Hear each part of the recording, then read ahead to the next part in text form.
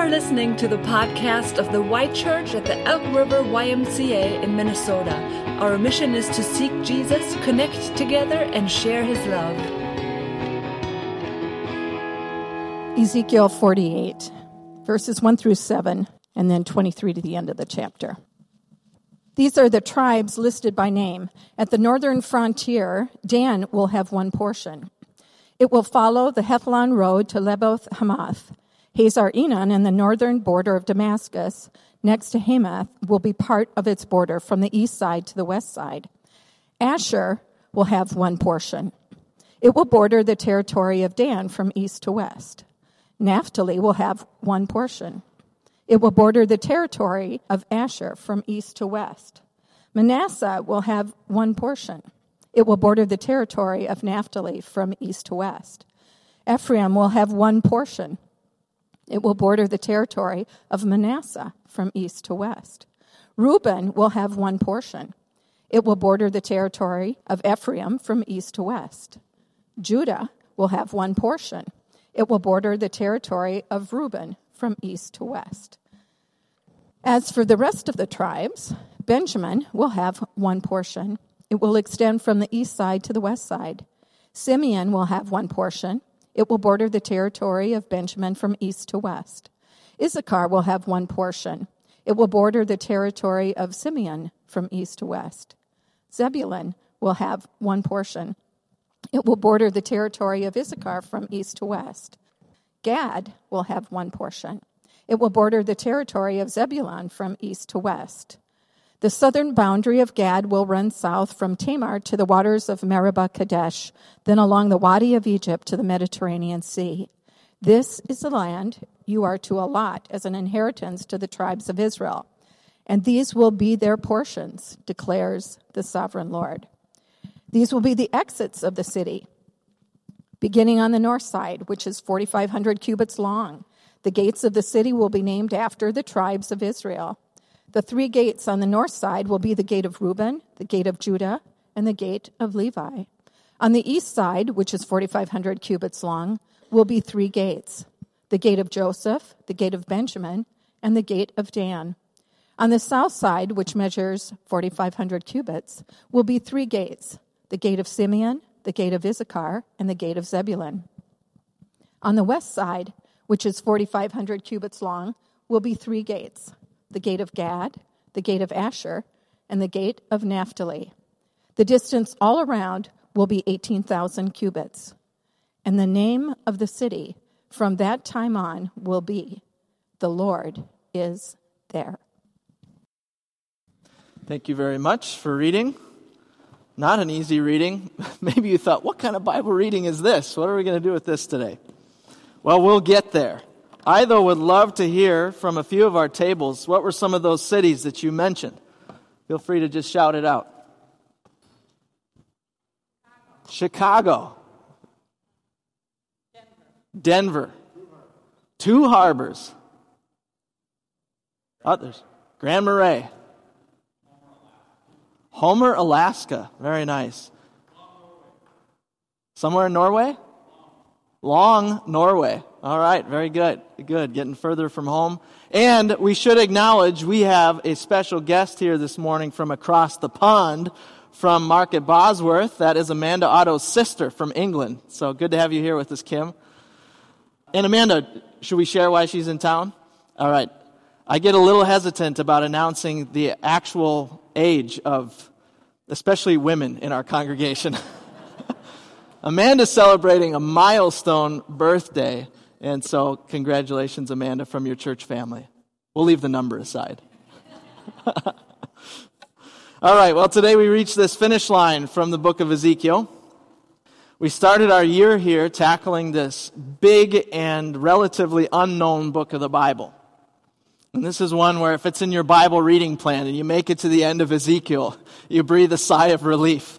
48 chapters. And we kind of skipped our way across those 48 chapters and landed on some significant places.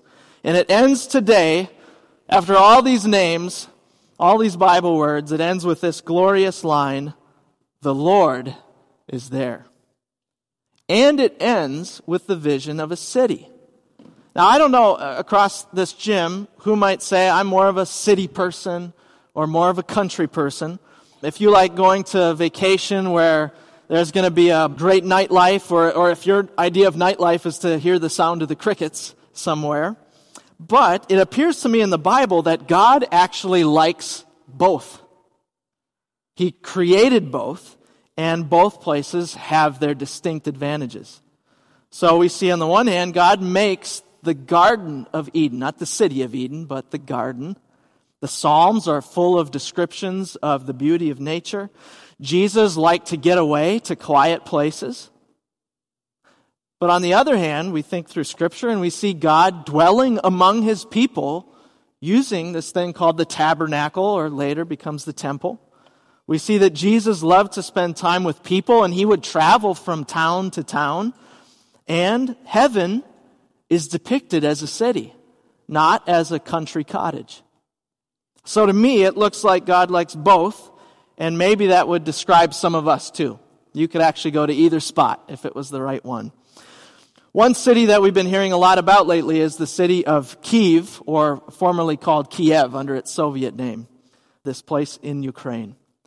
And in peaceful times, Kyiv has been considered one of Eastern Europe's top cities to go and visit. If you were to look up some of those top cities, you'd see names like Prague, one of my wife's favorite cities.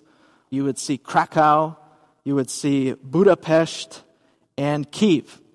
And since I have not previously known a whole lot about Kyiv, I thought I would look up and see what are some of the sites that are there. And so you would see things listed like St. Sophia's Cathedral, St. Andrew's Church, which is perched over the top of the city, great panoramic view. You would see Mariinsky Palace, Independence Square, the National Opera and Ballet, and of course in a place like that you can watch the Nutcracker or Swan Lake. You would see the Botanical Gardens, the Motherland Monument, which is actually bigger than our own Statue of Liberty, Theophania Park, which is like their version of Central Park. And so we recognize this is a huge city with lots of sights and sounds. Over 3 million people live in Kyiv, so it's like the Twin Cities metro. There is something about a city that is reflective of the heart of God. Just like a mountain range or a Minnesota lake shows us something about who God is, His beauty and majesty. And in the case of a city, we see that God is the creator of community.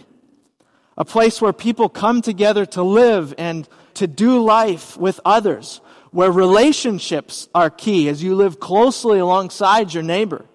And in Ezekiel 48, not just relationships with each other, but ultimately, it's going to be about our relationship with God. Today is the exclamation point at the end of Ezekiel. Our series has been titled, God Will Strengthen. And every week as we've come back together and studied the Word, we've asked ourselves, okay, so how does God actually strengthen us? It says He will, not just in Ezekiel, but throughout the Bible.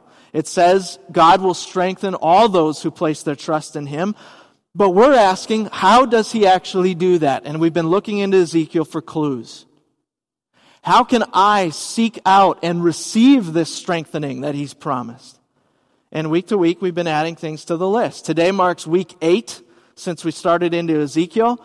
And just as a little last recap, here's some of the things we've seen.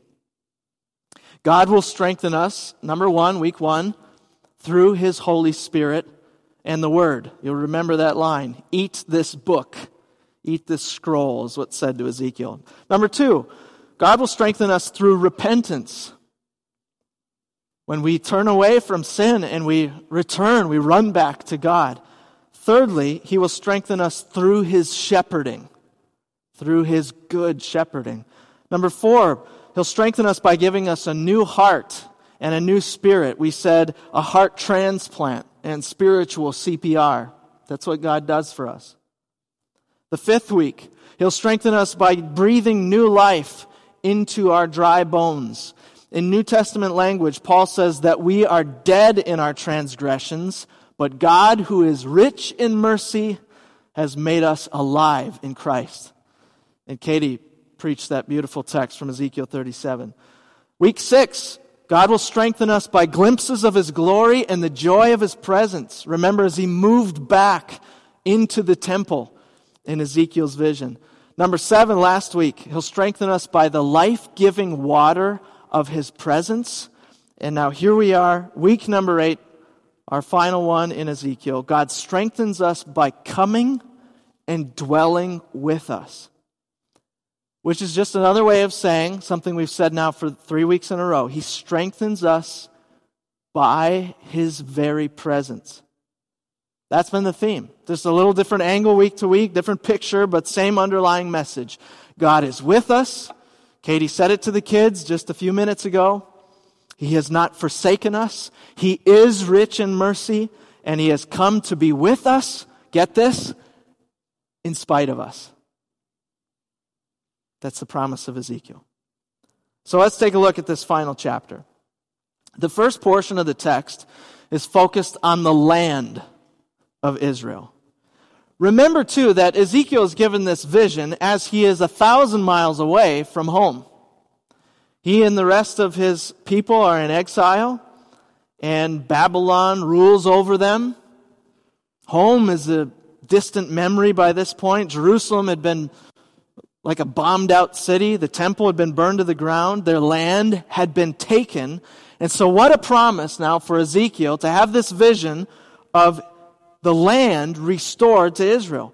All 12 tribes, all these strange Bible names, and yet all 12 tribes are counted off, finding their place in Ezekiel 48. And the initial focus here is on these tribes and the allotment of their land. Verse 1 says, "These are the tribes listed by name." And we already heard them once. We're not going to reread those verses, but we can list them off, the names that were there. And you'll recognize these are the sons of Jacob, going back to earlier stories in the Old Testament. Dan, Asher, Naphtali, the sons of Joseph, Manasseh and Ephraim, then Reuben, Judah. We get to 7, and then we jump to verse 23, and we pick up the rest of the list. Benjamin, Simeon, Issachar, Zebulun, Gad, and you count them up and you got 12. And then comes the summary verse in 29. "This is the land you are to allot as an inheritance to the tribes of Israel, and these will be their portions, declares the sovereign Lord." Whenever we run into that in the Bible and in Ezekiel, declares the sovereign Lord, we want to lean in and listen. Portion is one of my favorite Bible words. It's used in a way that's not immediately familiar to a lot of us. We don't use the word portion a whole lot, except if we're talking maybe about food. A portion of food, a serving portion. And yet, even though this concept, as we run into portion in the Bible, might be somewhat unfamiliar, it's something that is deeply ingrained in us from early on. This week, we had 2 very difficult scenarios play out that led to meltdowns. Parents, you've witnessed meltdowns in your home before, because the portions were not perceived to be correct at breakfast. One morning it was that the breakfast burrito was not sliced and diced to be exactly big enough for one of our family members. It felt like the very next morning, making waffles, and once again, we had to have a conversation about portions because the first kid with the Ready Whip can decided to hold it as long as they could over their waffle. And so all you could see was whipped cream. So I said, no, the can is empty. Now we've got to spoon off that whipped cream and share it around the table with everybody else. Even the baby will sit in his high chair and will do this. Now, I think that the proper baby sign language is this, right? For more? He did not learn it that way. He just does this. I want more. I want my portion. And that surely is familiar to each one of us. Portion is one of my favorite Bible words. And many of you probably have a Bible at home that has a concordance in the back. All the Bibles that we give to high school students and to married couples, we give them a wedding Bible with their name imprinted on it. They have a concordance in the back, and that's where you can look up key words. And you could look up the word portion this week and just explore some of those spots. It's one of my favorites. Let me list 3 examples. Psalm 16. The Lord is my chosen portion and my cup. You hold my lot. Lamentations 3. The Lord is my portion, says my soul. Therefore, I will hope in him. And then an absolute favorite of mine would be Psalm 73. My flesh and my heart may fail, but God is the strength of my heart and my portion forever. And if you were to ask some of our friends who have walked through the valley of the shadow of death the past couple of years, I think of Ryan Vick, I think of Mauricio, I think of Scott Schramm.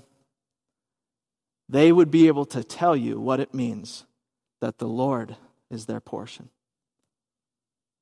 In Ezekiel 48, the tribes are listed and they are each given their portion. Everything in its place. The land is divvied up. Every name is mentioned. And yet what's also striking to me is that this land is not just for these 12 tribes of Israel who are mentioned. It is not just for ethnic Israelites. Otherwise, my guess is most of us in this gym would be in trouble. But the vision that God has reaches far beyond that. If it was just these 12 tribes, there would be an inside crowd and everybody else would be left out. But what we see in Ezekiel and throughout the Bible is that God invites all people to come and know him through Christ. And I want to pull in a passage from last week, Ezekiel 47. We didn't get to this part in our reading. I wanted to share it with you today. Ezekiel 47, if you're there in the blue Bible, just flip back to verse 21. Ezekiel 47, starting in verse 21. Listen to this. Listen to the heart of God and what's revealed here. He says, you are to distribute this land among yourselves according to the tribes of Israel. You are to allot it as an inheritance for yourselves and for the foreigners residing among you and who have children. You are to consider them as native-born Israelites. Along with you, they are to be allotted an inheritance among the tribes of Israel. In whatever tribe a foreigner resides, there you are to give them their inheritance. Here's this line, declares the sovereign Lord.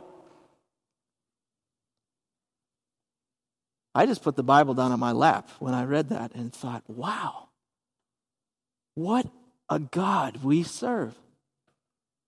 And sometimes all this stuff in our modern era with politics and race and education becomes very convoluted. And yet may the truth of Scripture rise above it all and give us a sense of the true heart of God for people. There is a place for everything, and everything is in its place in Ezekiel 48. We come then to the second part of the passage, and our focus narrows from the whole land, remember that's what we've been talking about, down to its capital city, and specifically the description of its gates. Now, we don't live in cities like this anymore, but for much of history, cities were enclosed by walls and accessed by gates. If you have traveled to Europe, and I think about our 2015 trip we did to Germany as a missions trip, or we took students to London in 2019, if you've been to Europe, you have seen cities like this that are enclosed by walls and accessed by gates. Verse 30 in our reading, here's what it says. These will be the exits of the city, beginning on the north side, which is 4,500 cubits long. The gates of the city will be named after the tribes of Israel. And then what follows, that we'll kind of skip over, is a description of the city. And we'll see it's shaped like a square. So that 4,500 cubits, Mrs. Nemi, the math teacher, I think if you times that by 4, you get 18,000. And that is the indicator that this is a square city. And on each of its sides, there are 3 gates. On the north side, just as a recap, Sonia read this for us, Reuben, Judah, Levi. On the east side, Joseph, Benjamin, Dan. The south, Simeon, Issachar, Zebulun. And on the west side, Gad, Asher, and Naphtali. 12 tribes. Everything in its place. But what's so interesting about this design of this city is that a city would never have had this many gates on a side.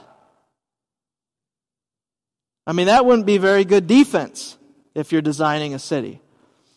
The northern wall should have just had one gate. The east would have had one gate in an ancient city or a medieval city in Europe. One access point in each direction. But here you've got 3 gates on each side for a total of 12. It's not very good defense, but that's not the point. What is God saying through this vision? He is giving an invitation. 3 gates on every side communicates unrestricted access for all who would want to come and worship God. This is a porous city. A porous city wall, because the God who dwells there with his people is the one who says, "Come to me, all you who are weary and heavy burdened, and I will give you rest." Come into my city. And that brings us to the name that's given to this place, the poignant closing line after 48 chapters. It says simply, after all these Bible names, maybe this was a refreshing sentence to run into. It simply says, "And the name of the city from that time on will be, the Lord is there. Yahweh Shammah. The Lord is there." And this name reverses the curse of Ezekiel 10 many chapters ago when God left Jerusalem.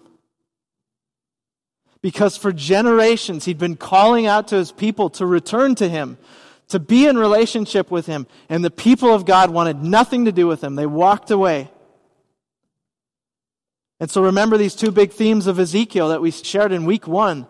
This is a book you can split right down the middle with judgment in the beginning and hope in the end. The temple is rebuilt.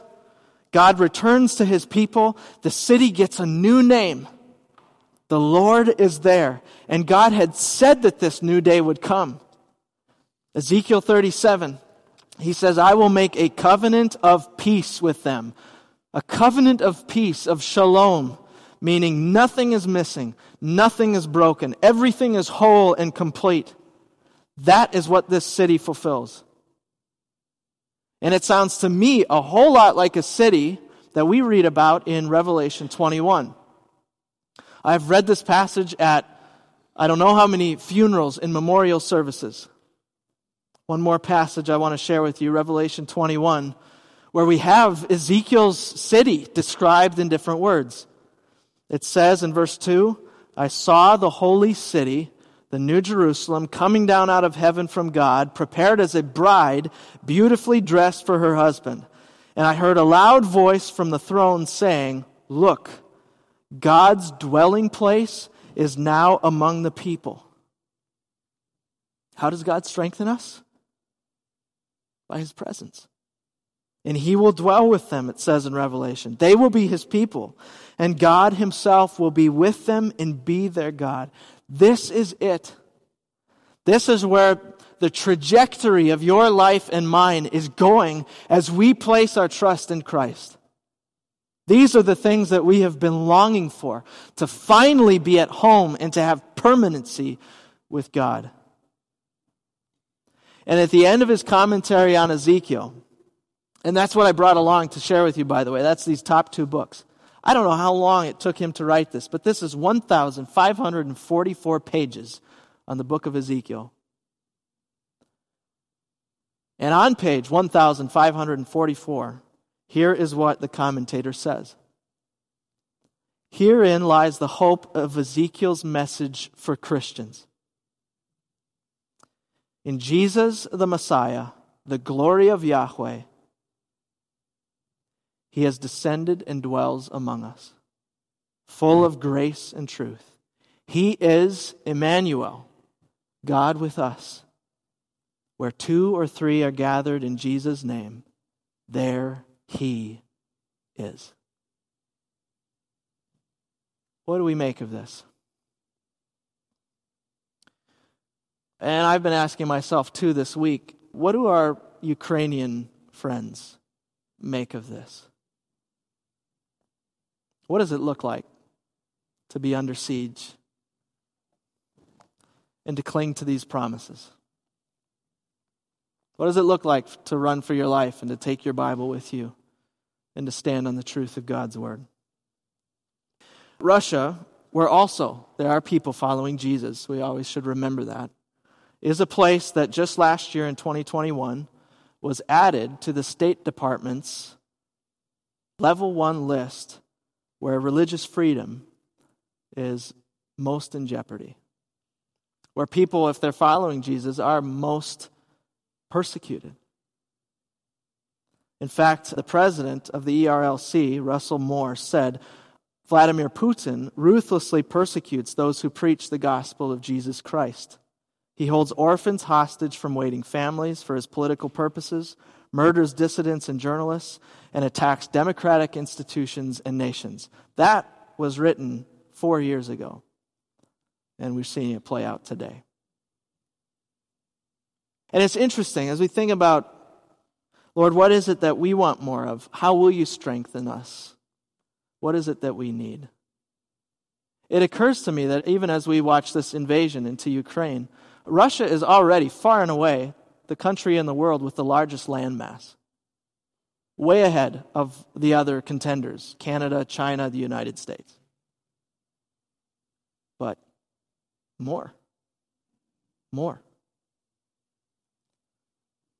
And isn't it interesting that the man at the head of this charge into Ukraine is considered, it's hard to quantify it because of how money is kept and properties are kept, but is considered to possibly be the wealthiest person on earth.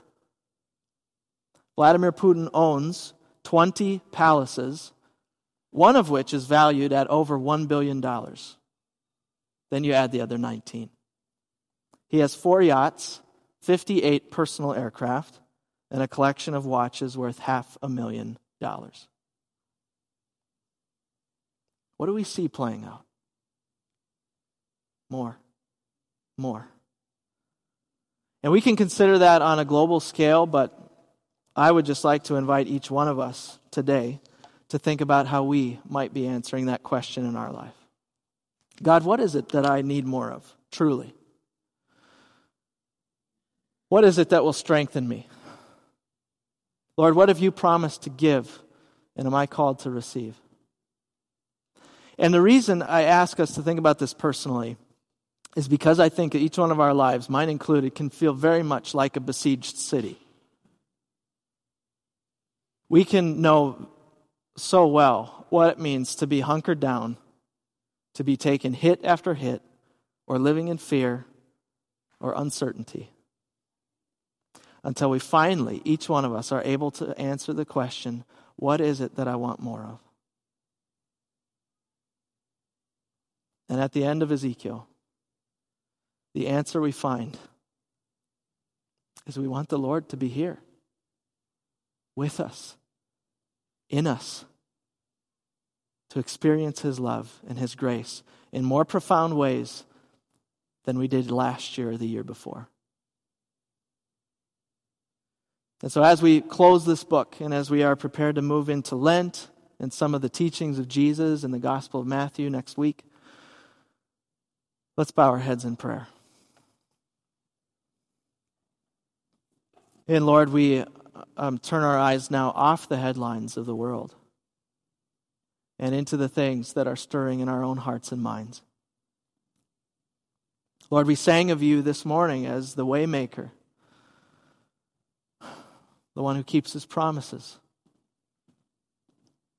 And I pray, Lord, around these tables, that each one of us this morning would see how you have come to be with us and to strengthen us by your very presence. Lord, if there is anything that we want this morning, may it be more of you. Whatever false gods have propped themselves up in our lives, the things that have tempted us to want more of. We set it aside this morning by the power of your Spirit.